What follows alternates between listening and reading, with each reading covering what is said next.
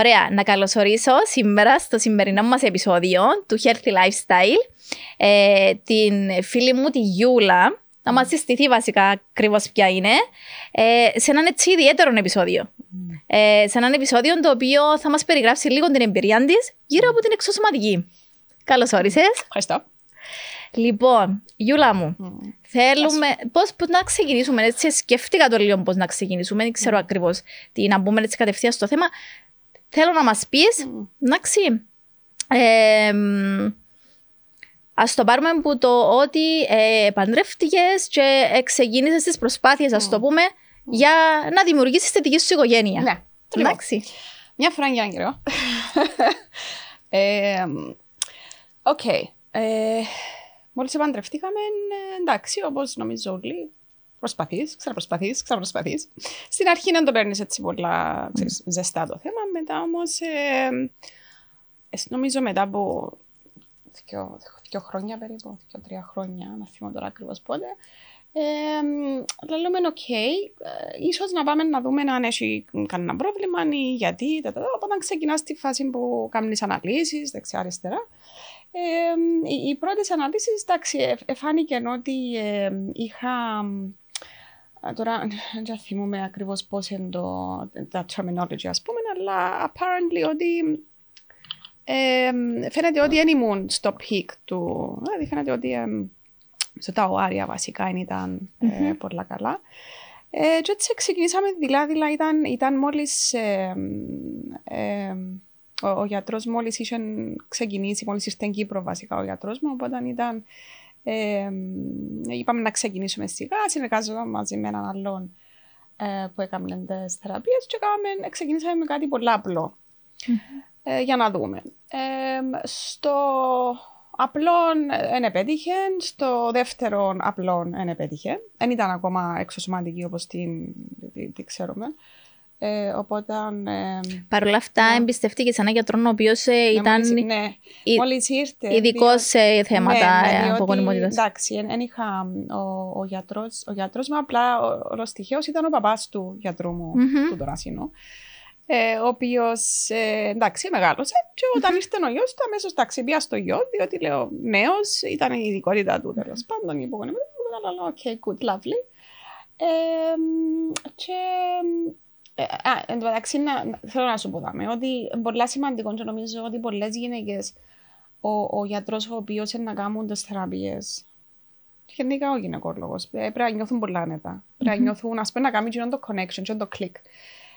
Με τον γιατρό νιώσα αμέσως την εμπιστοσύνη, διότι πάλι είναι κάτι άλλο το οποίο μπορεί σε κάποιον να παίζει ρόλο, μπορεί σε κάποιον, δηλαδή εμένα αρέσκει ο γιατρός να μου λέει τα πράγματα ακριβώς όπως έχουν. Τώρα τα μουσκρούθια, τα πέρτα, τσίστα, πέτετε, μου αρέσει, ξέρεις, πέ μου, είναι έτσι, α, β, γ, ξέρεις. Καμιά φορά είναι πολλά ωραία η αλήθεια, αλλά για μένα αρέσει μου τούτο. Και ούτε πολλά λόγια, και the facts, εντάξει. Οπότε, τέλος πάντων, είχαμε κάνει τούτες τις θεραπείες, μετά είπαμε να το πιάσουμε λίγο πιο ζεστά. Και έτσι ξεκινήσαμε με εξωσωματική. Είχα κάνει συνολικά, για να μην τα πιάω γιατί είναι αρκετές, είχα κάνει συνολικά όμως μέχρι να γεννήσω την κόρη μου, νομίζω ήταν 5 εξωσωματικές και 2 τοποθετήσεις. Νομίζω 2 τοποθετήσεις που ήταν. Οπότε ξεκινήσαμε με τοποθέτηση, που είναι το πιο απλό, ας πούμε, και μετά πάει σε λίγο πιο. Ουσιαστικά είναι το πρωτόκολλο, να το πούμε, και το να ξέρει ο κόσμος, όταν δεν εντοπίζεται τόσο σοβαρό πρόβλημα ή είσαι σε μικρή ηλικία, το πρωτόκολλο λέει ας ξεκινήσεις με τοποθέτηση αρχικά, να δεις. Αν και οι πιθανότητες επιτυχίας είναι το ίδιο με το φυσιολογικό, έναν 20%. Σωστό, αφού είναι τοποθέτηση. Ναι. Και μετά προχωρά στην εξωσωματική. Εντάξει, τώρα όμως που έχει προχωρήσει λίγο η ιατρική και η επιστήμη σε αυτόν τον τομέα, δεν προτείνεται πάντα η τοποθέτηση. Βλέπει ο γιατρός ανάλογα το πρόβλημα και αν δει ότι είναι πιο προχωρημένο, λέει τους κατευθείαν εξωσωματική. Οκ. Μα τούτον ήταν εντωμεταξύ, παρεμπιπτόν, ήμουν 30 χρόνια, 32. Νομίζω που ξεκινήσαμε, ναι, που έκαμε. Οπότε έχει καιρό, δηλαδή ήταν πριν τη Χριστίνα, πριν 9 χρόνια, πριν 12-13 χρόνια τέλος πάντων, οπότε obviously προχωρήσαν τα πράγματα.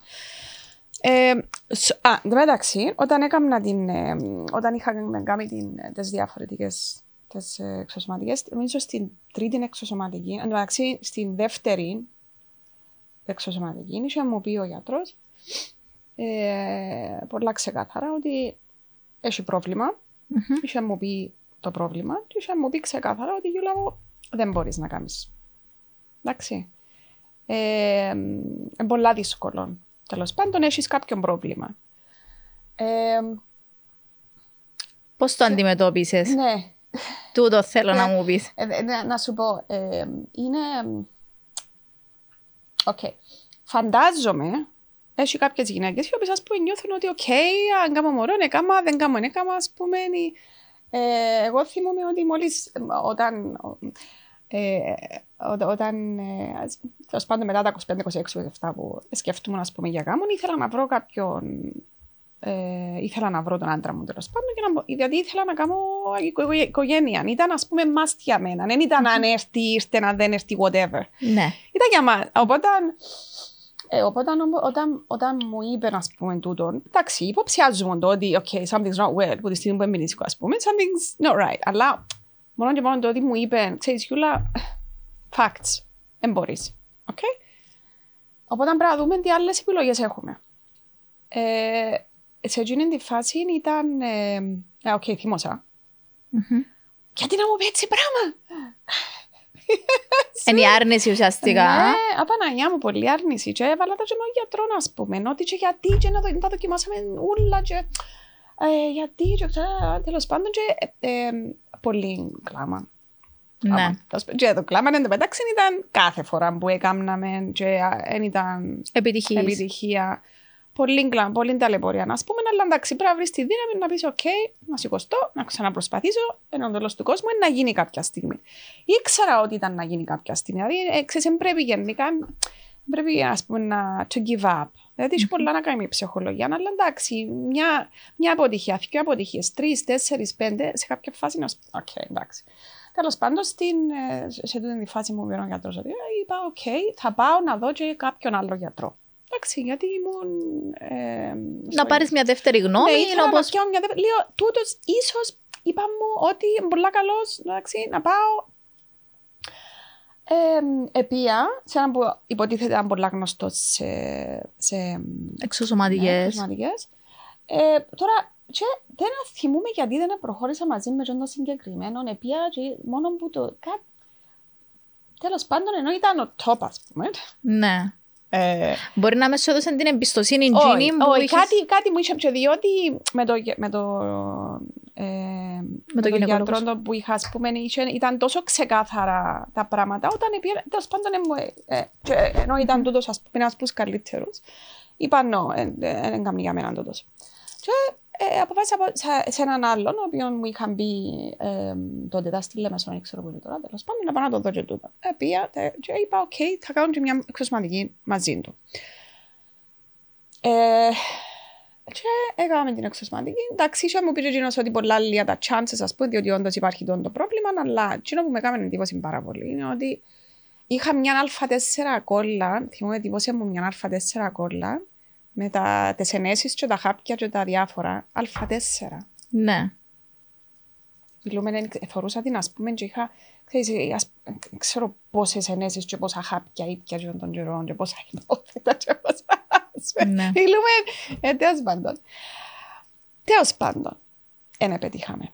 Και ήπια και τόσα πράγματα και βριάζα. Αφού η πιο διάσημη φωτογραφία στο ίντερνετ, στην Google, όταν πάει να κάνεις search για εξωσωματική και injections, εντάξει, είναι έναν παιδάκι, τσουλές οι ενέσεις σε καρδία γύρω-γύρω, είναι η πιο διάσημη φωτογραφία που έγινε από μια μάμα που φωτογράφησε όλη της την προσπάθεια. Βασικά η προσπάθεια θα απεικονίζεται σε εκείνη τη φωτογραφία. Με τις τόσες πολλές ενέσεις και τα τόσα φάρμακα που επήρε για να αποκτήσει το παιδάκι. Και το αξίδι ότι είχα θρομβοφιλία, έπρεπε να κάνω και ενέσεις ναι. Που την αρχή της εγκυμοσύνης μέχρι το τέλος, δεν σε σταμάτησα, ήταν συνέχεια. Άλλον εν τω μεταξύ οι γενέσεις, ας πούμε, οι οποίες οι γενέσεις οι κλεξάν που πρέπει να βάλω στην αρχή, εντάξει, δύσκολο να τις βάλω, γιατί βάλεις τις μόνες σου. Βάλεις τις μόνες σου. Αλλά εντάξει, μετά έγινε... Συνήθιο, να τριπιέσαι. Ναι, συνήθεια. Εντάξει, που ήταν ενοχλητικό, αλλά ok. Anyway, so... και να πετύχα, μετά από την αποτυχία που υποτίθεται πια σε κάποιον άλλον και το ίδιο, εντάξει, να πάω πίσω στον γιατρό μου, τον οποίο έχω πολύ εμπιστοσύνη και να δούμε τις επιλογές που έχουμε πλέον. Και έτσι ακολουθήσαμε την επιλογή την οποία μου είχε μπει ο συγκεκριμένος γιατρός σχεδόν από την αρχή. Αλλά όταν μου είπε την επιλογή ήμουν εντελώς αρνητική βασικά. Πολλά αρνητική. Αλλά σιγά σιγά μα θεωρείς ότι ας πούμε it seems the only option και ότι τίποτε άλλο δεν γίνεται. Αναγκαστήκα πρέπει να το κάνεις, οπότε και λυπούμε που δεν τον άκουσα από την αρχή, ας πούμε, και πρέπει να περάσω τόσα πολλά ως πούμε. Και τελικά με την πρώτη μετά από τούτη την επιλογή είχες την επιτυχία και είχες την εγκυμοσύνη. Ναι. Θέλω να σε ρωτήσω, συστήνεις οι κοπέλες που μπαίνουν σε αυτή τη διαδικασία να επισκέπτονται από την αρχή ένα ψυχολόγο? Εγώ έχω την άποψή μου να σου πω και όπως τα βλέπω από την εμπειρία μου και στην κλινική. Απλά θέλω να δω πρώτα τη δική σου την... Κοιτάξτε να δεις.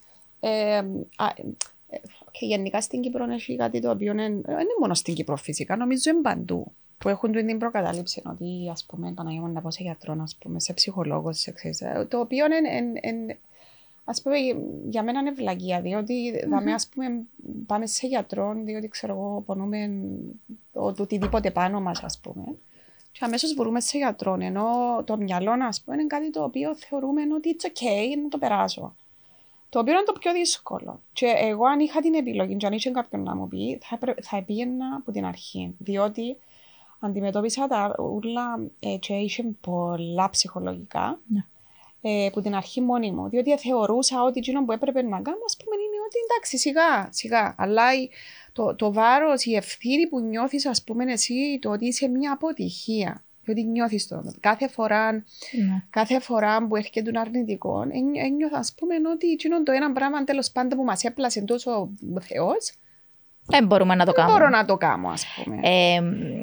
Θέλω να σου πω έτσι, με μεγάλη μου λύπη και πώς να σου το πω, νιώθω ότι και σε τούτον ακόμα είμαστε πίσω στην Κύπρο, ότι η Κύπρος είναι η μοναδική χώρα που έχει κλινικές εξωσωματικής, εντάξει, και δεν έχουν μία ψυχολόγο η οποία να υποστηρίζει και να είναι μαζί τους στα ζευγάρια καθ' όλο το ταξίδι. Μίλησα με πάρα πολλούς γιατρούς που το εξωτερικό, συνάντησα πάρα πολλούς ειδικούς σε διάφορες κλινικές του εξωτερικού,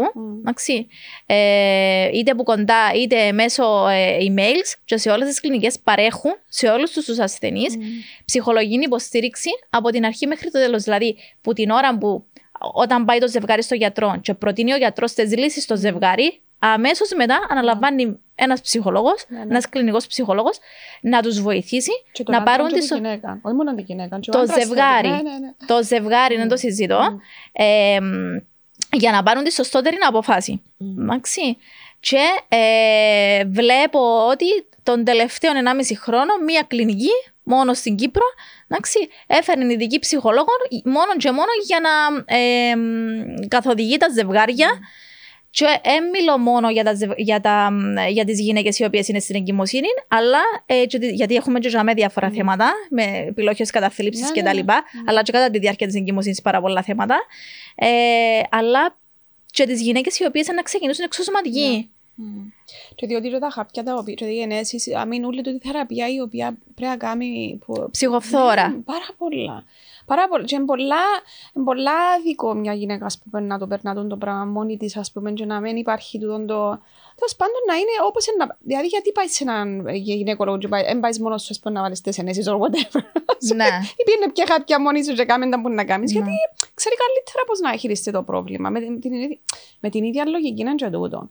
Και πιστεύω ότι εκείνον επηρεάζει, θα μπορούσε, νομίζω, δεν ξέρω, αλλά νιώθω ότι εντάξει, να έχεις τη σωστή την ψυχολογία, να πούμε, παίζει ρόλο στο αποτέλεσμα κιόλας. Ναι, όχι, σε βοηθά. Βασικά σε προετοιμάζει για όλα τα αποτελέσματα. Είτε για το αρνητικό, είτε για το θετικό. Σε προετοιμάζει για το δρόμο που έχεις να διανύσεις την περίοδο των ενέσεων, οι οποίες έχουν τα σκαμπανεβάσματα τους, εν ορμόνες. Που τη λύπη, τη χαρά, που τη δυσκολία, δηλαδή δυσκολευκόμενες βάλω σήμερα, από τον πόνο που έχεις. Τα πάντα. Επίσης, το σημαντικό, με το που θα κάνεις την εμβριομεταφορά, μέχρι τη μέρα που θα κάνεις το τεστ, για να δεις αν είσαι έγκυος. 10 μέρες πόσες ήταν? Ναι, είναι σε 9 μέρες. Έχω συναντήσει ασθενή, η οποία πήγαινε και φορτώθηκε από το φαρμακείο τεστ εγκυμοσύνης. Εντάξει. Και έκαμνε πρωί και βράδυ από την πρώτη μέρα. Εν τω μεταξύ, παρέθεση, οι 9 μέρες, οι 10 μέρες, οι 11 μέρες που λέει ο κάθε γιατρός ότι πρέπει μετά από εκείνες τις μέρες να κάνεις. Έχει λόγο γιατί το λέει να μετά από εκείνες τις μέρες. Δηλαδή, αν είσαι έγκυος και κάνεις την επόμενη της εμβριομεταφοράς, θα δείξει. Θέλει κάποιες μέρες για να δείξει το τεστ. Παρ' όλα αυτά, για να δεις πόσο είναι το άγχος. Εγώ τουλάχιστον που κατάλαβα ότι Χριστέ μου, είναι οι πιο αγχωτικές μέρες. Των ενέσεων να πεις εντάξει, της θεραπείας να πεις εντάξει, της ολιψίας επίσης. Όχι, είναι οι χειρότερες. Είναι χειρότερες και δεν περνούμε τίποτα. Ναι. Οι πρώτες τέλος πάντων, οι 7 προηγούμενες φορές, οι 6 προηγούμενες, γιατί η 7 ήταν η... Και εντωμεταξύ, θυκευάζεις, Google, Dr. Google. Πρέπει να πέφτω, πρέπει να πέφτεις ακίνητη, δεν πρέπει να κάνεις τίποτε, πρέπει να πέφτω. Το άλλο, δεν πρέπει να πέφτεις, διότι πρέπει να έχει καλή κυκλοφορία. Δεν θα πέφτω. Οπότε, δεν ξέρεις να πέσω ή να σηκωστώ, να πάω τα σκαλιά κάτω ή να μην πάω τα σκαλιά κάτω. Αν πέσω όμως, πάω σκαλιά.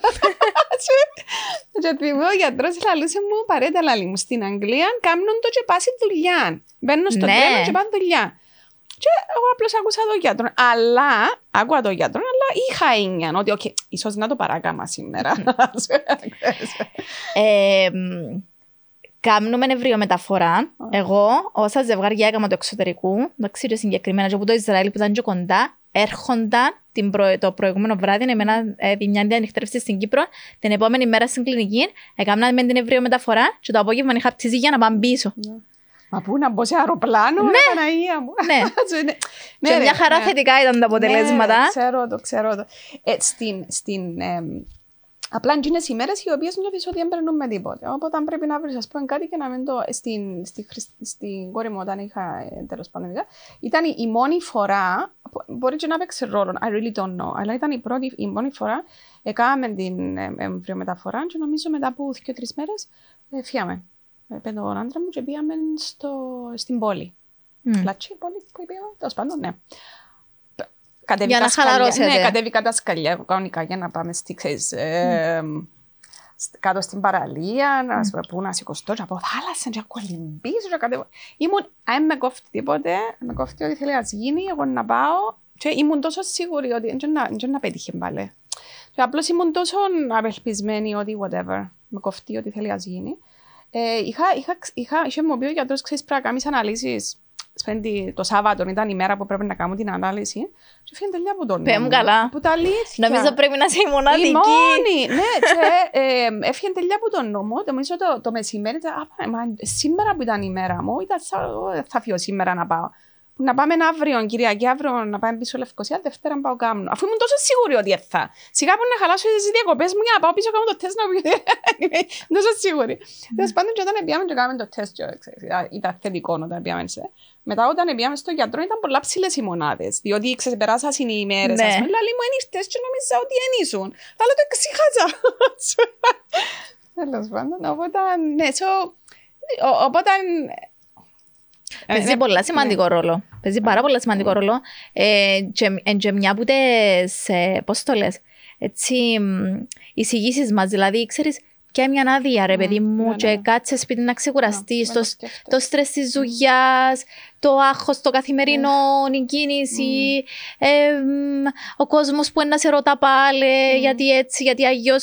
Τούτο, το μεταξύ, το χειρότερο. Και εδώ μέσα στην Κύπρο, εντάξει. Ευγενία μου, εγώ το λαλούσα. Στις πρώτες φορές, τις πρώτες φορές ναι, έπρεπε να το πω σε όλον τον κόσμο. Εντάξει, οι φίλες μου εννοείται λαλούσα το, ας πούμε, αλλά γενικά ήμουν πολλά να το πω. Αλλά, διότι ήθελα να το πω, ας πούμε, διότι ήθελα να τη μου στρίξουν, αλλά μετά, άτε κάτσε πέ τους ούλους τσίνους ότι δεν επέτυχες. Ναι. Ότι είναι έτσι, μάνα μου, και όλον το, μάνα μου η καημένη. Και το χειρότερο ήταν ότι διότι στην ηλικία, ήταν όλες μου οι φίλες στην ηλικία που κάμουν μωρά. Ναι. Και οι καημένες οι φίλες μας, είχα φίλες που νιώθαν άσχημα να μου πούν ότι ήταν έγκυες, ας πούμε, διότι ελυπούνταν με. Να μου πω, ξέρεις Γιούλα, είμαι έγκυος. Αφού λαλούσαν μου και νιώθαν άσχημα. Και νιώθα εγώ ακόμα πιο άσχημα, διότι for God's sake, ας πούμε, δεν φταίεις εσύ. Ναι. Ήταν πολύ άσχημα. Και μετά, ας πούμε, οπότε τις άλλες φορές που έκανα, δεν τους το λαλούσα, διότι δεν ήθελα να τους βάλω και εκείνους. Εντάξει, εκτός πολλά στενών κύκλων, ας πούμε, δεν ήθελα να τους, και να νιώθω ότι απογοήτευσα τους και εκείνους, ας πούμε. Νομίζεις επηρεάζει αρνητικά έτσι η γνώμη του κόσμου, δηλαδή αν το μοιραστείς με τον κόσμο, εν όλοι καλοθελητές. Ναι, ξέρω το. Ο καθένας να πει ότι είναι όλοι οι δίμονες, ας πούμε. Ναι. Μα έπιες δουλειά, ή ας πούμε κλασικό, είναι πρέπει να το κάνεις τούτον, ή ο μάνα μου το δάχα πια που πει, εγώ πήρνα άλλα, ας πούμε, ή ο γιατρός σου με είπες σου έτσι, αμένα δεν μου είπε, ποτέ τα πράγματα, ας πούμε. Οπότε, και διότι εγώ είχα, ας πούμε, οτιδήποτε, θυμούμαι έπιανα τον γιατρό, ας πούμε, και ρωτούσα του, μετά από μήναν και ας πούμε, γιατρέ, μπορώ να πιω κανέναν ποτό, ας πούμε, it's like, όχι. Ούτε μια μπύρα, η μπύρα είναι και ποτό, να ρωτούσα μου. Εντάξει, θα πιω μια μπύρα, ναι, γίνεται. Οπότε εγώ ακούω τον γιατρό, ας πούμε, ξέρεις. Όλοι οι άλλοι, θέλεις να σου πει. Αλλά ήταν, ναι, τούτο είναι θέμα και θυμούμαι και τούτο που με έκαμε εντύπωση παραπάνω. Το ότι που τη μια ήθελα να τους λαλώ, αλλά που είναι άλλοι να νιώθα τους ότι λυπούνταν με και έπρεπε να... Και άτε τώρα πέτα, ξέρεις, μα γιατί δεν επέτυχε. Να ξέρω γιατί είναι πέτυχε. Ναι, να τους έχεις να σε ρωτούν. Ναι, τότε μα γιατί, μήπως σηκώστηκες την ημέρα ή που έπεφτες. Εγώ είμαι της άποψης, δεν μοιραζούμε τίποτε μέχρι να κάτι σίγουρο. Σκέφτω ότι ήταν ήδη σίγουρο ότι ήμουν έγκυος, ήταν ήδη σίγουρο ότι ήταν να γεννήσω και την μέρα που γεννήσα και σπάσαν τα νερά. Μόλις σπάσαν τα νερά και ήξερα ότι ήταν να γεννήσω, ο Σάββας. Να πιάμε την μαμά μου, τον παπά μου, να σου πούμε να έρθουν και τη μαμά σου. Ούτε και να το σκέφτεσαι, θα πάμε στην κλινική. Θα μας πει ο γιατρός, γεννάς σε 3 ώρες, σε 2 ώρες, που να έρθει εκείνη η ώρα και να μας πει γεννάς τώρα, θα τους πιάεις, να έρθουν. Ώσπου να γεννήσουμε θα έρθουν. Και δεν θα έχουμε κανέναν βασικέλε μας. Με αν γέννησες, με αν δεν γέννησες, με αν επώνες, με αν με πόνες, με κάτσε με σηκώστου.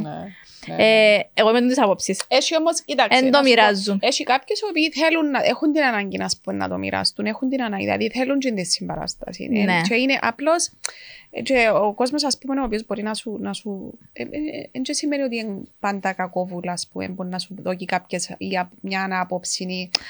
Όχι, αλλά άμα είναι που στα παπούτσια σου, άμα δεν το περάσουν, μπορούν να το καταλάβουν. Και επειδή δεν μπορούν να το καταλάβουν, όσον και να με θέλουν να σε πληγώσουν σε εισαγωγικά, μπορεί να πούν κάτι και να σε πειράξει. Ή ας πούμε το μάνα μου ρε, εν επέτυχε πάλι, μπορεί να το πει γιατί όντως λυπάται, αλλά εσύ να το πάρεις, εντάξει τώρα, λες και είμαι για λύπηση και το εκείνο το αίσθημα που είπες πριν, του νιώθω ότι μπορώ να καταφέρω, και το ένα το πράγμα που θα έπρεπε να καταφέρω. Και όταν που φτάνουμε και στα όρια λίγο της κατάθλιψης, νιώθω ότι μπορώ να προσφέρω, οπότε χαλάει η ψυχολογία και είναι καλός σύμμαχος η ψυχολογία. Και τούτον, ας πούμε, αφήνει σου κατάλοιπα, ξέρεις, αφήνει σου, δηλαδή το ταξίδι το οποίο περνάς, ας πούμε, αφήνει σου, εντάξει, εγώ μετά αντιλήφθηκα τη ζημιά, ας το πούμε, που έκαμε, μετά από αρκετά χρόνια. Εντάξει, όταν ήρθαν μαζεμένα κάποια πράγματα, ας πούμε, και μετά λες ότι ξέρεις, πρέπει να πάεις πίσω. Ξέρεις, όπως αν έχεις πρόβλημα, ας πούμε, στην παιδική ηλικία, και φαίνεται στη ζωή σου μετά, πρέπει να πάεις πίσω να το λύσεις τσίνο για να μπορείς να γιάνεις, ας πούμε. Το άλλο το οποίο είναι πολύ σημαντικό, ο άντρας μου. Ναι. Πρέπει λίγο να δούμε έτσι μες τούτη την ιστορία, ποιος ήταν ο ρόλος του, η στήριξη του, πώς το επήρε. Πάνω σε τούτο, διότι τούτο συνδέεται πολλά και με τη ψυχολογία σου, ας πούμε, και με τα διάφορα. Εντάξει, ήταν, καταρχάς, αν δεν είσαι έτσι όμως, είναι πολύ δύσκολο να περάσεις την διαδικασία. Έτσι. Δηλαδή, αν είσαι έτσι, ας πούμε, ξέρεις, είσαστε απλώς... Μπορεί να σπάσει. Ναι, πολύ εύκολα. Διότι έχεις εσύ τα δικά σου τα ψυχολογικά, ότι είμαι έτσι, είμαι άλλος πώς, είμαι άλλος πώς. Έχεις τον άλλον τον καημένο που και εκείνος, ας πούμε, πρέπει να χειριστεί τούτον και πρέπει να χειριστεί και τον δικό του τον πόνο. Το ότι, ξέρεις, μπορεί να κάνει, ξέρεις, μωρόνι και τα δικά του τα... Εγώ θέλω να γίνω πατέρας. Ναι. Μπορώ να κάνω μωρό. Και είμαι δαμέ, ας πούμε, που είναι το πρόβλημα. Και τούτο νιώθεις επίσης υπεύθυνη. Πολλές φορές που του είπα γιατί φύγε, άφης με, ας πούμε, πήγαινε βρε μια άλλη που κάνει, ας πούμε, αφού εγώ δεν μπορώ να κάνω, πήγαινε βρε μια άλλη, ξέρεις, νιώθω ότι εστερούσα του το δικαίωμα, ναι. Διότι εγώ δεν μπορώ να του προσφέρω, ας πούμε, το πράγμα και sort of he stuck. Εγώ, ξέρεις, είσαι ελεύθερος να αφήσεις δεν πολλά λύσα, ας πούμε, ξέρεις. Οπότε ήταν πολλά σημαντικό το ότι και στάθηκε μου πάρα πολλά. Διότι, ναι, ήταν οι 7, ώσπου να κάνω την κορή μου και μετά έκαμε ακόμα 2. 7, 8, 9, 10. 3. Ακόμα 3 μετά. Και 3 που ήταν μετά, ναι. Οι 2 ή 3 άθιμα. Τέλος πάντων ήταν 10 συνολικά. Και δεν πετύχα οι επόμενες, οπότε συνέχισε, ας πούμε, να... Ήταν για μέ, με τον τρόπο τους. Δηλαδή, έτσι που μπορούν, ας πούμε, να σου σταθούν πιο έτσι ενεργά, ή άλλος που με τον τρόπο τους, ας πούμε, αλλά ήταν πολύ σημαντικό, διότι φτάνεις στα όρια σου. Ναι. Φτάνεις στα όρια σου και ενώ οι άλλοι, ας πούμε, θωρείς τους άλλους και το πολλά σημαντικό. Τα λεφτά. Ναι, εντάξει. Παναγία μου, μα λεφτά που, ας πούμε, κάνουμε multiplication τις 10 φορές, ας πούμε, ξέρεις πόσα λεφτά θα κάνουμε. Θέλω να κάνω. Θέλω να σου πω μια ανατάκα που μου έμεινε στο νου που μια ασθενή. Εντάξει. Είχε κάνει τόσες πολλές προσπάθειες. Έρχεται για μια τελευταία προσπάθεια. Είχαμε έτσι συζήτηση, είχαμε κάνει meetings, είχαμε το συζητήσει με τον γιατρό, με τους εμβριολόγους. Υπήρχε έτσι ένας ψιλοπανικός στην ημέρα που θα έπρεπε να χειριστούμε τούτο το case, γιατί ξέραμε ότι ήταν το τελευταίο case, ήταν το τελευταία προσπάθεια της συγκεκριμένης ασθενούς. Εντάξει. Και όταν είχαμε τελειώσει με την ολιψία, ξέρω εγώ, είχα πάει στο δωμάτιο να της μιλήσω, να της πω καλές επιτυχίες, τη φορά ελπίζουμε ότι δεν θα καταφέρεις κτλ. Είχε μου μείνει η εξής ατάκα στο μυαλό μου που δεν θα την ξεχάσω ποτέ. Λέει μου, εννοώ το ότι είναι η τελευταία φορά που προσπαθώ, διότι λαλή μου, το σπίτι μου είναι υποθήκη και έχω πουλήσει λαλή μου το αυτοκίνητο μου. Εν το τελευταίο πράγμα μου έμεινε για να έρθω να κάνω την τελευταία μου προσπάθεια. Oh God. Και για να με καταλαβαίνεις την οικονομική εξαθλίωση, εντάξει, γιατί πολλοί κόσμος δεν έχει τα. Ούτε από την πρώτη προσπάθεια δεν τα έχει. Για να κάνει τούτη την προσπάθεια και να κάνει ένα μωρό, να σου πω το αποτέλεσμα το οποίο ήταν χαρμόσυνο, είχε πετύχει η κοπέλα. Εντάξει, είχε μείνει έγκυος η κοπέλα. Θέλω να σκεφτώ πώς ήταν μετά η ζωή της με τόσα οικονομικά θέματα και το μωρό. Παρ' όλα αυτά, είχε δημιουργήσει την οικογένειά της. Χαλάλη, λαλείς, ας πούμε, 100 φορές χαλάλη τα λεφτά. Απλώς είναι παράγοντας. Δηλαδή, εντάξει, βοηθήσαν μας πάρα πολλά οι γονείς μου, οι γονείς του άντρα μου, πάρα πολλά. Αλλά πάλι όμως λεφτά τα οποία, εντάξει, παίζει ρόλο, τέλος πάντων, ας το αφήκουν. Χαλάλη όμως. Αλλά παίζει ρόλο και στα συναισθηματικά εννοώ. Διότι ξέρεις, άμα δυσκολεύκεσαι και οικονομικά, ακόμα ένας λόγος που ξέρεις, να σας φέρει, ας πούμε, σε ρίξει το ζευγάρι, ναι. Πολλά άσχημο πράγμα. Αλλά, ναι, οπότε, ναι, πολλά σημαντικό ο άντρας και η γυναίκα, ας πούμε, να μαζί ενωμένοι πάνω σε τούτον, οτιδήποτε και αν το αποτελέσμα. Αφού είχαμε πει ότι όταν πριν τελικά, λίγο πριν την τελευταία προσπάθεια που τελικά έμεινα έγκυος, είχαμε πάει και κάναμε αίτηση για να υιοθετήσουμε μωρό. Διότι τόσο πολλά θέλαμε μωρό και είπαμε ότι οκ, θα πάμε να υιοθετήσουμε. Αφού δεν μπορούμε, θέλουμε να υιοθετήσουμε. Πήγαμε να κάνουμε αίτηση και είχαμε φτάσει μέχρι το σημείο διότι περνάς που interview και ξέρω εγώ, ξέρεις, μιλούν για διάφορους. Και είχαμε φτάσει στο τελευταίο ντόσι. Και όταν μας εκαλέσαν για να πάμε να μας πούν ναι, οκ, εντάξει. Εγκριθήκετε. Ναι, είχαμε εγκριθεί. Ήταν μόλις είχα μάθει ότι ήμουν έγκυος. Και είπαμε τους το ότι είμαστε πολλά χαρούμενοι, απλώς θέλουμε να σας πούμε ότι τώρα είμαι έγκυος. Τι σημαίνει, σταματούμε τη διαδικασία ή... Και είχε μου πει ότι κοίτα, εντάξει, anyway, πρέπει να πάτε να βρείτε... Apparently πάεις και βρίσκεις μωρό. Ναι. Δεν ξέρω τι διαδικασία εντάλλως είναι στην Κύπρο. Όταν προσπαθήσαμε εμείς ήταν πολλά πικροί. Πώς πάει και βρίσκεις. Ναι. Πρέπει να βρείτε. Καλά, πού να βρούμε. Έχει ορφανοτροφία στην Βουλγαρία, στην Ελλάδα, Κάνει και απλώς να πάω να μπω σε... Δηλαδή, έχει κάτι που μπορείτε να μας βοηθήσετε, ας πούμε, πώς να το... Τίποτε. Ήταν και επίσης, πολλά άσχημο πράγμα το άλλο είναι ότι δέχτηκα και 2 τηλεφωνήματα μετά, που δεν ξέρω ποιος έδωσε μπου το τηλέφωνο μας, που πιάνε τηλέφωνο και είχαν μου πει 2 περιπτώσεις. Θέλεις ένα μωρό, 10.000. Ναι, συμβαίνουν και τούτα. Ναι. Τότε, δεν ξέρω, ελπίζω να σταμάτησαν τούτα, αλλά είπαμε να πούμε μετά με τον Δημήτρη, διότι αν ήταν εύκολη διαδικασία, δηλαδή εύκολη, ξέρεις, κανονική διαδικασία, θα πιέναμε, ας πούμε, διότι θέλαμε τόσο πολλά σιγά ένα-δυο δίδυμα. Ας πούμε, πολλά ωραία. Ξέρεις τι συμβαίνει το άλλο που έτσι έζησα και εγώ, έρχονται γυναίκες οι οποίες είναι εγγυές με ανεπιθύμητες εγκυμοσύνες και έρχονται και λες σου, γεια σου, είμαι έγκυος, δεν το θέλω το μωρό, μπορώ να γεννήσω δαμέ και να σας αφήσω το μωρό. Υπάρχουν και τούτα. Τραγικό, συμβαίνω μέχρι και σήμερα. Τραγικό και νιώθω ότι δεν είμαστε τούτον και αν είμαστε πίσω. Και τόσα πολλά μωρά, ας πούμε, τα οποία...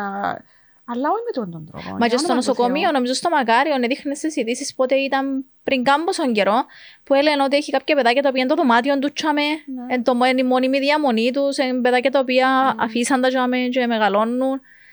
So, νομίζω ότι είναι που εννοούσαν, πάει σε έναν που τα νοσοκομεία ή κάτι και βρίσκεις έναν μωρό το οποίο είναι και υιοθετάς. Κάτι, εντάξει, ένα άλλο territory, ούτε γνωρίζω πάρα πολλά. Είχα το αφήκει για μένα εγώ τούτον, μετά που δέχτηκα τα τηλεφωνήματα που λέω, δεν ξέρω ποιος το σώδει. Ντρόμερο.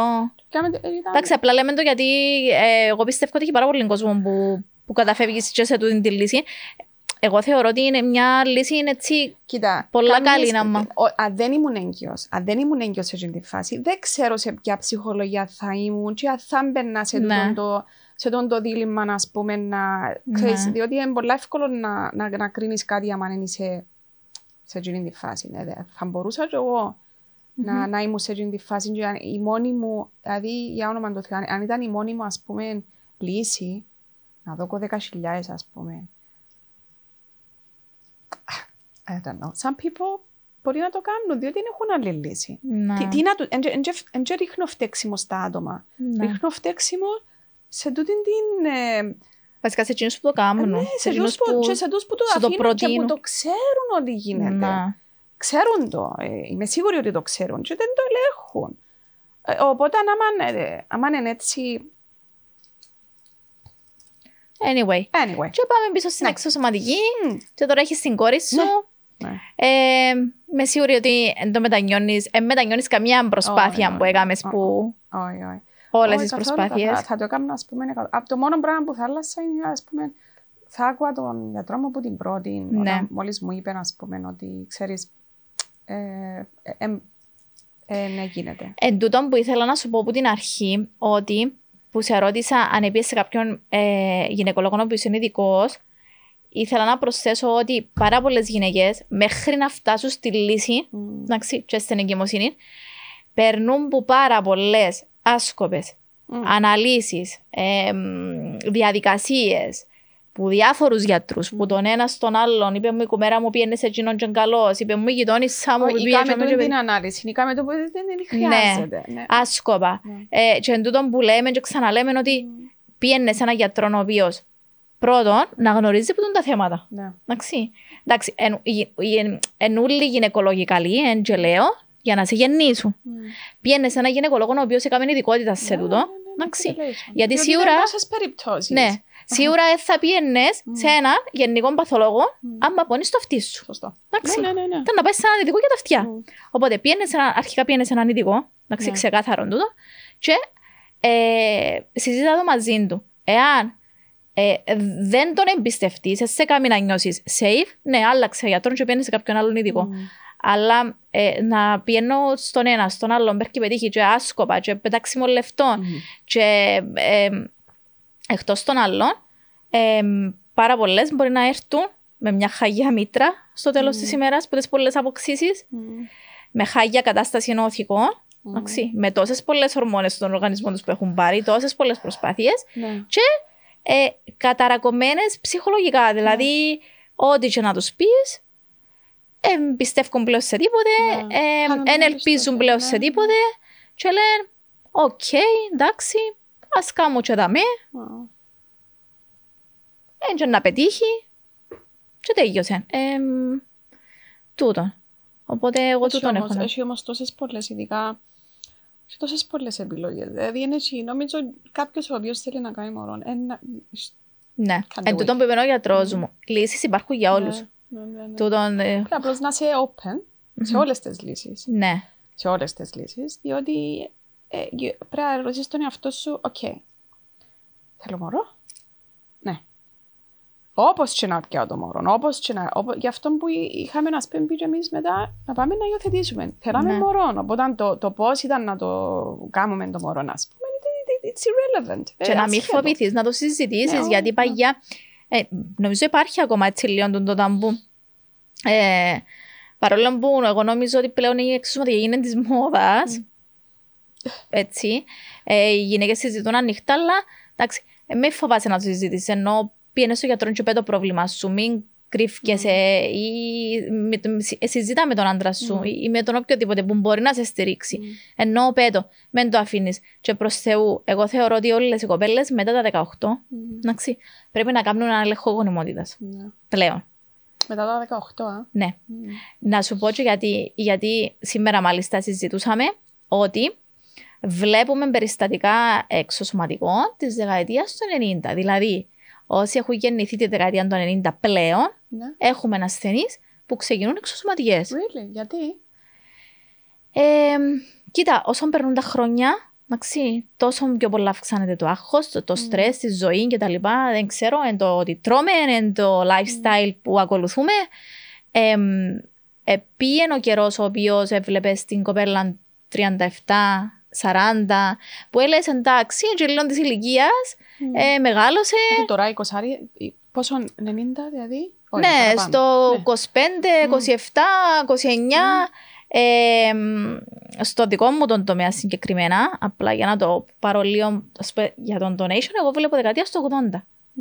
Ενώ είχα ξεκινήσει το 2016, ας πούμε, με 45 χρονών γυναίκες, 50 χρονών γυναίκες που ήταν οι γυναίκες που, για παράδειγμα, σε καθυστερούσαν να κάνουν παιδάκια. Παίζει ρόλο πότε ξεκινάει η περίοδος? Δηλαδή, αν ξεκινήσεις νωρίς, σημαίνει ότι μπαίνεις σε υπογονιμότητα πιο νωρίς, ή αν ξεκινήσεις πιο αργά, ή... Κοίτα, δεν ξέρω τούτον κατά πόσον ισχύει. Κοινό που ξέρω σίγουρα και βλέπω είναι ότι έχουμε περιστατικά πρόορης εμμηνόπαυσης πλέον. Εντάξει. Δηλαδή, που τούτο σημαίνει ότι αν στα 40 σου πλέον έχεις εμμηνόπαυση, και αυτό και συγκρίνω ότι πριν 10 χρόνια η 40 έκαμε εύκολα μωρό και οι 37 χρονοί, ενώ τώρα έχεις πρόορη εμμηνόπαυση στα 40 σου, έχεις πρόορη βασικά, έχεις εμμηνόπαυση στα 40, σημαίνει πότε πρέπει να κάνει μωρό. Και αν κρίνω αν αναλογιστώ το γεγονός ότι δεν είμαστε στην εποχή της μαμάς μας που έκαναν μωρά στα 18 του και στα 20 τους και περιμένουν να τελειώσω και πτυχία, ένα μάστερ και ένα διδακτορικό για να κάνω μωρό και φτάνω 35-37 χρονών, σημαίνει ότι μικράνε πάρα πολλά το χρονικό περιθώριο για να πω ότι είναι να κάνω μωρό. Εντάξει, για να μην συζητήσω και άλλα θέματα τα οποία η κακή ποιότητα ζωής, οι κακές χρήσεις που τούτον πολλά συχνό στις νεαρές ηλικίες. Πάρα πολλά πράγματα. Πάρα πολλά πράγματα. Και βλέπουμε ότι ίσως να είναι και της μόδας, με λίγο άγχος, με 6 μήνες προσπάθεια ελεύθερης σεξουαλικής επαφής, μένω έγκυος. Είναι η μαμά μου και ο παπάς μου και ο αλλού μου παντρεύτηκε και ακόμα έκαμε μωρό. Είναι η κουμέρα μου που όχι μόνο γέννησε το πρώτο, είναι έγκυο και στο δεύτερο. Αχώνεται οι άλλοι και λέει σου, Παναγιά μου, δεν μπορώ. Και εν πολλές περιπτώσεις που είδαμε να έρχονται, να αφήνονται στα χέρια των γιατρών, να ξεκινούν με κάποιες βιταμίνες και κάποιες αναλύσεις, να λένε ωραία τώρα, πήγα στον ειδικό μου και θα κάνω μωρό. Και έρχονται έγκυες πριν ξεκινήσουν την εξωσωματική, γιατί δεν είχαν κάποιο πρόβλημα, απλά ήταν το άγχος. Ναι, υπάρχουν και αυτά. Οπότε, εντάξει, πάνω κάτω, με όλες σχεδόν οι ασθενείς του τον έχουν να πούν, ότι το πήραμε μια άρνηση, ύστερα έρχεται η στεναχώρια, μετά η αποδοχή και στην αποδοχή ξεκινούν να μιλούν πιο ελευθέρα και να αποδέχονται τέλος πάντων τη λύση που τους προτείνει ο ειδικός και στο τέλος έχουμε και το θετικό αποτέλεσμα. Απλά το σημαντικό που θέλω να πω, διότι θυμάμαι που σου ελαλούσα το πόσο σημαντικό είναι το ψυχολογικό. Μπορεί όταν το κάνει, μπορεί στη διαδικασία, διότι μετά έχεις και το euphoria, ότι έχεις το μωρό και μετά έρχεται το μωρό και είσαι τόσο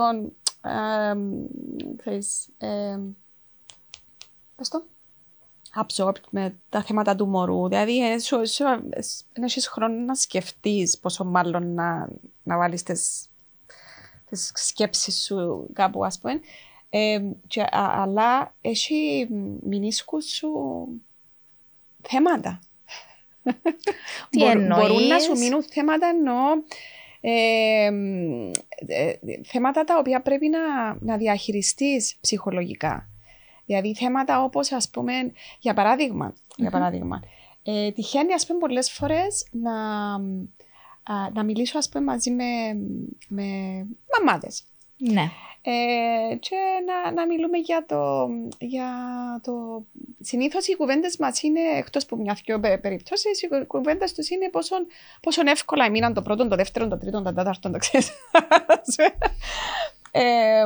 Και ξέρεις, μερικές φορές να προσπαθώ να είμαι στην συζήτηση, αλλά να νιώθω ότι δεν μπορώ να μπω σε αυτή τη συζήτηση. Διότι ήταν κάτι διαφορετικό. Στα θέματα που έχεις με το σύζυγο, τα οποία έτσι συζητάς, απλώς λέω σου ότι τα θέματα τα οποία πρέπει να αντιμετωπίσεις τα ψυχολογικά κατά τη διάρκεια της εγκυμοσύνης και κατά τη διάρκεια της εξωσωματικής, διότι δεν τα λύνεις όταν είσαι έγκυος, όταν γερνάς στα επόμενα 2-3-4 χρόνια, διότι έχεις το μωρό, έχεις τις δουλειές, προχωρούν και στιβάζουν. Πρέπει, και έρχομαι πίσω στο πρέπει να έχεις υποστήριξη την ώρα που κάνεις την εξωσωματική και μετά που κάνει την εξωσωματική. Και μια γυναίκα η οποία επέρασε την εξωσωματική και μετά από 1 χρόνο ή 2 χρόνια πρέπει να μιλήσει με κάποιον για να... Εσύ τι πιστεύεις ότι σου έμεινε? Γιατί όλες κουβαλούμε κάποια... Δεν μπορώ να πω ότι έμεινε μου τούτο. Εντάξει, μου έμεινε ένα θέμα το οποίο σχετίζω με την εξωσωματική. Τι σε κάνει να νιώθεις άσχημα άμα το ακούς, ας πούμε? Μπορεί να είναι τούτο ή ξέρω εγώ, μπορεί να... Πιστεύεις ότι ακόμα, ας πούμε, μερικές φορές... Ναι.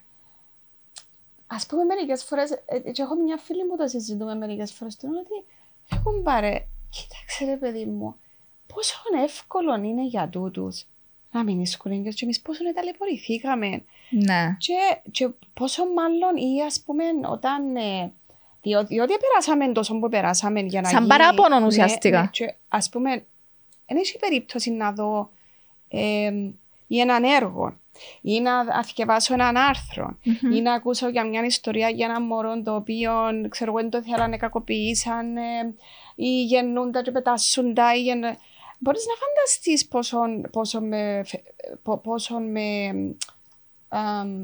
πόσο σε στεναχωρεί. Πάρα πολλά. Ναι.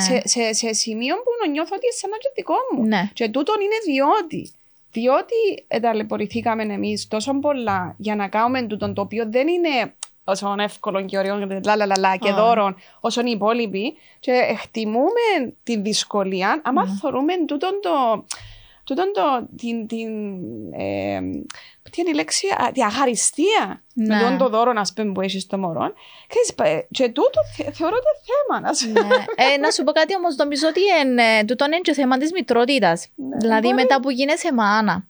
Γιατί και εγώ πλέον άμα να δω κάτι στις ειδήσεις, είτε κακοποίηση μωρού, θυμούμαι όταν γέννησα την Άννα 3-4 μήνες μετά, είχε βγει ένα θέμα στις ειδήσεις, σεξουαλική παρενόχληση 7-8 μηνών ενός του παππού. Χριστέ μου, και έβλεπα την Άννα 4 μηνών και έλεγα πώς παρενόχλησε ο παππούς το 7 μηνών, πραγματικά. Ή ας πούμε τον που λες απλά μια ταινία, εγώ ξεκινώ και κλαίω με τη μητρότητα. Είδαμε ότι φοβούμαι από να κολυμπήσω μετά που γέννησα, διότι για Παναγιά μου καπνίο, και να μείνει η Χριστίνα μου. Μπράβο, είναι φοβίες. Φοβίες, αλλά νιώθω ότι μπορεί και να παίξει ρόλο και τούτον το... Ναι. Τούτη όλη η διαδικασία η οποία περάσαμε, ας πούμε. Αλλά θέλω να πιστεύω ότι, και δεν ξέρω, μπορεί εσύ να μου πεις αν ξέρεις, αλλά πιστεύω ότι τα μωρά τα οποία, διότι για να γίνει η γονιμοποίηση, σημαίνει ότι πολλά καλά ποιοτικά τα οάρια και ο σπέρμα. Οπότε, wishful thinking φυσικά, εγώ έτσι απλώς νιώθω ότι για από τη στιγμή που επέτυχε το πράγμα, σημαίνει ότι είναι πολλά δυνατόν τούτο, σημαίνει ότι είναι ένα πολλά καλό υγιή στο μωρό, σημαίνει ότι, δεν ξέρω.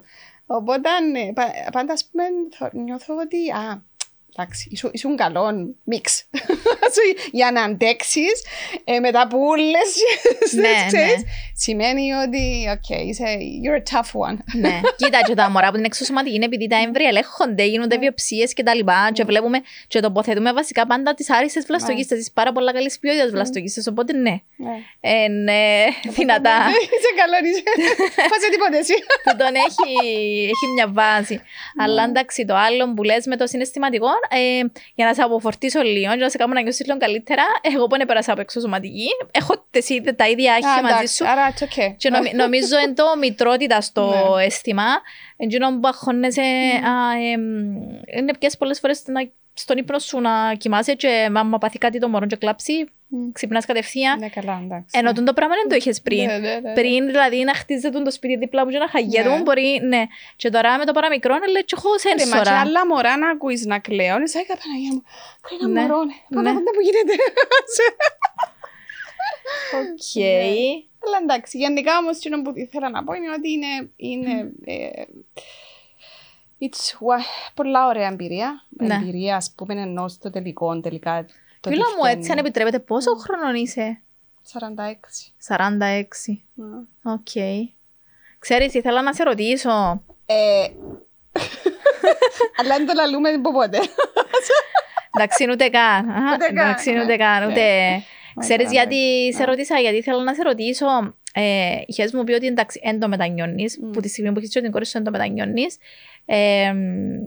Προσπάθησες ξανά για αδερφάκι? Ναι, αφού είπα μετά από την Χριστίνα. Τις άλλες 3 που μου είχες πει. Ακόμα 3, αλλά είναι πέτυχε. Και όταν είπαμε να σταματήσω, εγώ ήθελα ακόμα μια. Αλλά πάντα ήθελα ακόμα μια εγώ. Ξέρεις, ήμουν πάντα. Μπορείς και τώρα, ξέρεις το. Ξέρω το, αλλά ο άντρας μου είχε μου πει, κοίταξε να δεις.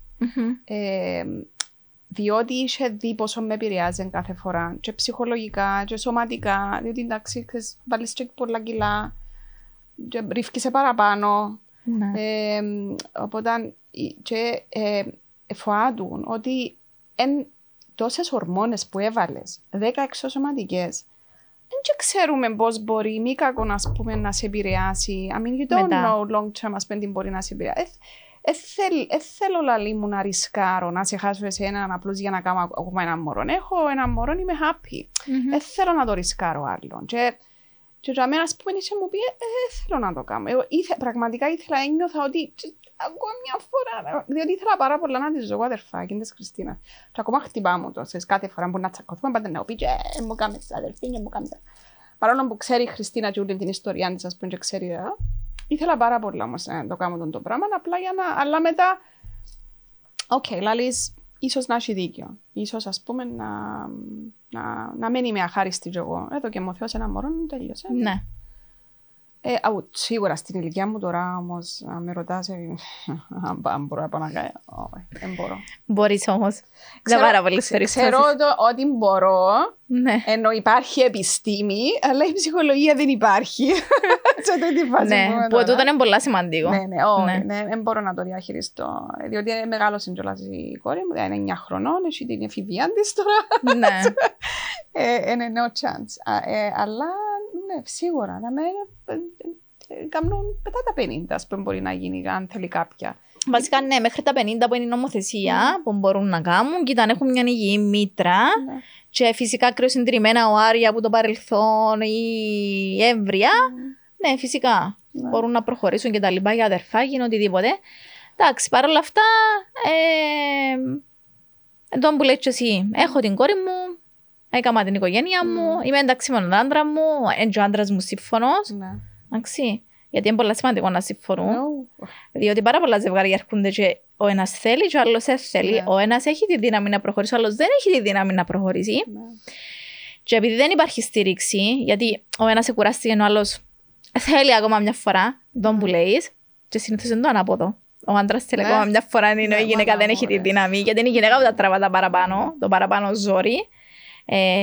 Εκτός από το ψυχολογικό και το σωματικό. Ο άντρας είναι το ψυχολογικό, η γυναίκα είναι και το σωματικό.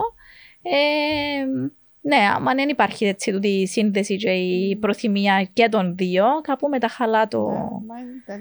Τούτον που σου είπα ότι πρέπει να είσαστε έτσι. Ενωμένοι. Και ενώ εγώ δεν έβλεπα πόσο κακό μου, πόσο να πούμε, όχι κακό, πόσο με επηρεάζασαν οι εξωσωματικές, ενώ θεωρούσαν το άντρας μου. Δεν θέλω να ξανακάνεις, διότι δεν θέλω να ξαναπεράσεις κοινό που περνούσες. Τι, δεν πέρασα τίποτε, μια χαρά. Αλλά ήταν ότι θέλει. Εντάξει, έχεις έννοια να μην...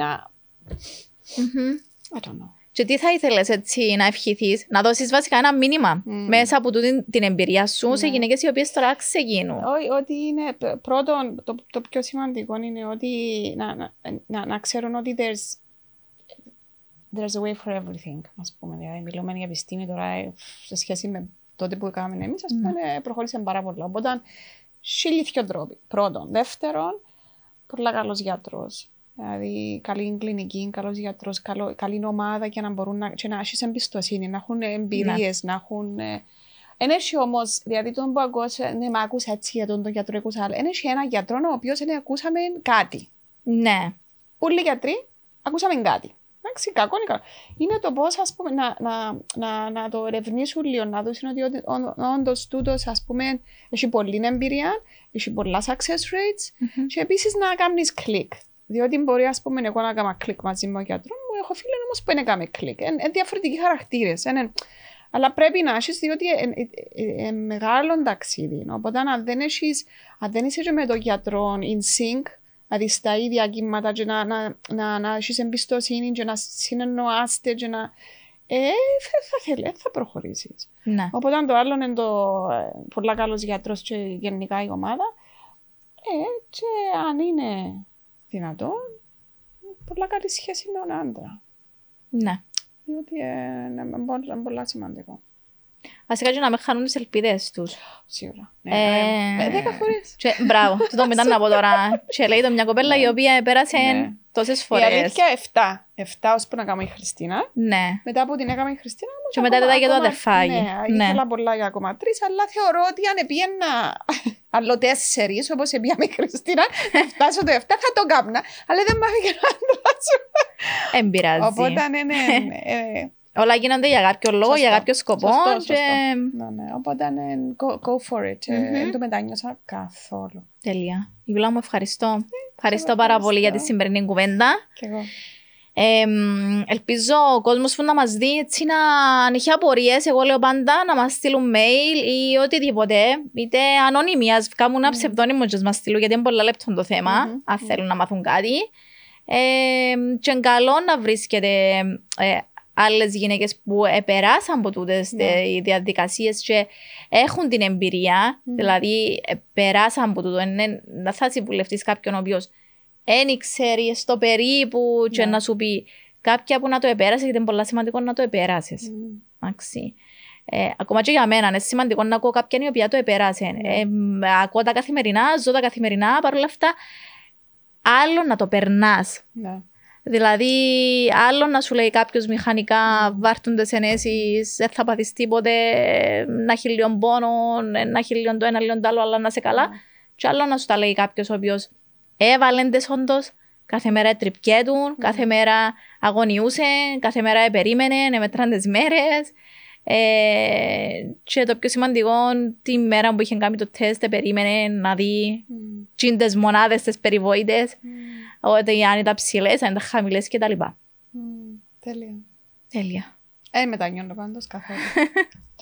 Εντάξει, αν κάνεις έτσι η οικογένεια και μετά λες, είσαι ερωτευμένη με το μωρό σου και... Τίποτε άλλο μετά. Ναι, και τα άλλα ξεχνιούνται. Και τα κιλά χάνεις τα. Εντάξει, θέλεις να μιλήσουμε για κιλά, πραγματικά. Πόσα κιλά έβαλες εσύ στην γυμναστική? Κοίτα, είχα μου πει Κάτα. τον εξής μύθο. Θα το κλείσουμε. Όχι, εντάξει, εννοώ. Είχα μου πει τον εξής μύθο, ας το πούμε και θα φύγουμε σιγά. Άμα δεν βάλεις πάρα πολλά κιλά, λέμε μου, να τα χάσεις και γλύωρα, γιατί τα μισά είναι το μωρό και τα άλλα μισά, ώσπου να γεννήσεις και να πάει σπίτι και να αποσαραντώσεις θα τα χάσεις. Οκ, έβαλα 13 κιλά. Εντάξει, 13 κιλά έβαλα ούλα τζούλα. Και ο λόγος που έβαλα 13 κιλά είναι όχι γιατί δεν έκλεια το στόμα μου, απλά γιατί δεν με άφηνε η μικρή Ανούλα να έχω φαΐ μες στην κοιλιά μου. Ήμουν κακιά με μια τουαλέτα, έκανα εμετούς που το πρωί στη νύχτα. Όταν ήσουν έγκυος εννοείς? Όταν ήμουν έγκυος. Και στην αρχή δεν έβαλα κιλά. Και έφτασα έτσι 5 μηνών να ξεκινήσω, και αμέ που είχα ηρεμήσει λίγο με τις αναγούλες, να ξεκινήσω να βάλω κιλά. Μέσα στα πολυλογό έβαλα έτσι απότομα κιλά, μην να με τη μέση μου. Νιώθα 60 χρονών. Και τέλος πάντων γέννησα και χάσα τα μισά. Νομίζω είχα χάσει 7-8, λίγο παραπάνω από τα μισά. Και είχα μου μείνει έτσι 5-6 κιλά. Μετά έτσι διατροφή μου ήταν χάγια, αϊπνίες, το έναν το άλλο. Δεν μπορούσα με τίποτε να χάσω. Τέλος πάντων, μέσα στο πολυλογό έχασα τα ύστερα από 2 χρόνια και για πρώτη φορά στη ζωή μου ακολούθησα διατροφή, γυμναστική. Έτσι για 5-6 μήνες έτσι πολλά σοβαρή βαρβάτη γυμναστική και διατροφή. Για να είμαι πλέον σήμερα στα κιλά που ήμουν πριν μείνω έγκυος. Και σημείωσε ότι η Άννα τώρα έχει 2,5 χρόνο. Ναι, σκέφτομαι πόσο. Και ο λόγος που το έτσι έκανα εντατικά είναι γιατί για να μου πιέρνει τον ηφικό. Ναι. Για να φαίνεται το έτσι το σχέδιο που διάλεξα ωραία, να μου κοφκεί μέση. Αλλά δεν ξέρω πώς τα καταφέρνουν εκείνες που βάλουν 20-25 και ξυπνάς την επόμενη μέρα μετά που γέννησαν και θωρίστες όπως ήταν πριν. Εγώ είχα βάλει 25 κιλά. Εντάξει, εγώ εξερνούσα 5 μήνες.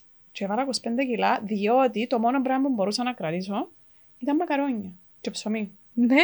Δηλαδή, μόλις μου έρχεται η αναγούλα, έτρωα ψωμί. Ναι. Και κάθε είχα καούρες, αναγούλες, και το μόνο πράγμα. Οπότε, sorry, 9 μήνες ψωμί και μακαρόνια. Τίποτα άλλο δεν μπορούσα να φάω. Ούτε νερό δεν μπορούσα να πιω. Απίστευτο, οπότε έβαλα 25 κιλά. Αλλά εκείνο που λαούσαμε για την οξοσωματική είναι ότι